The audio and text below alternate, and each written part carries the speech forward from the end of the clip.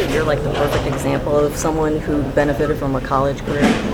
I don't know about perfect, but I definitely, kind of looking back on it, I think it was definitely the right route for me. I needed a little bit more time to kind of figure out my game and kind of grow into my body and get a lot stronger. So, now I have my degree and it's all about hockey.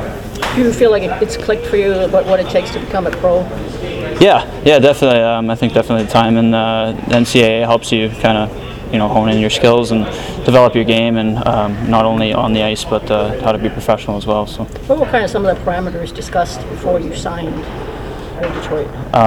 What do you mean by that? Well, like where you would fit in, kind of what would be your role this coming season, or? I got a shot to make the NHL, and I just got to have a good summer and work on a few things, and that's about it. What do you think you need to work on?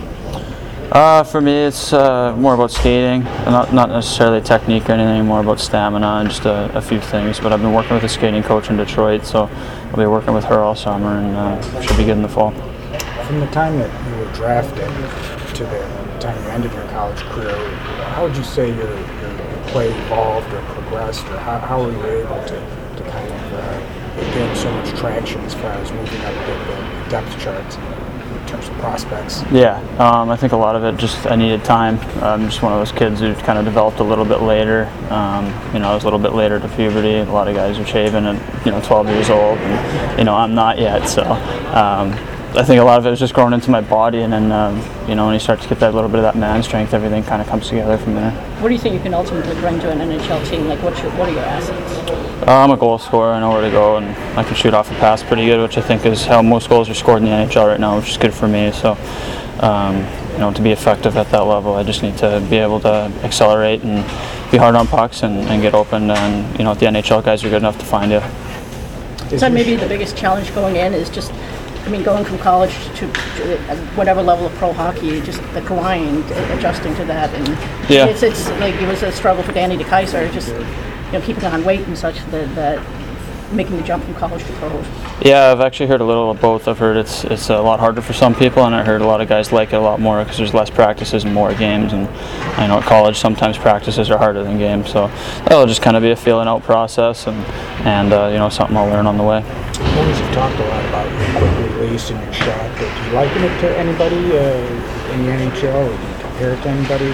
I try to play like James Neal a little bit. I'm a huge fan of his, how he gets the puck off real quick, shoots from anywhere, and I'm not quite as physical as he is, but that's something I'd like to work on. And like I said, I'm a shooter, and so try to model my game after somebody like that. When did he become someone you looked up to? Sorry, what was that? When did he become someone you kind of modeled your game after? I think probably when he had his breakout year in Pittsburgh there, I think he had 40 goals, and I think that's when a lot of people started to kind of notice how good he was at scoring. So, yeah. Was that something that you were always good at, or you just came to later? Stronger? Yeah, it was always something I was pretty good at. I shot pucks every morning before school when I was 5 years old. So, I actually played defense growing up, and then I wanted to be more of a scorer because I liked it so much. So, I made the switch to forward. So does that mean because you play defense, you still have a good defensive aspect to your game? I like to think so, yeah. Who was your skating coach? You said they were from here? Stacy Barber. Okay. Yeah. Great.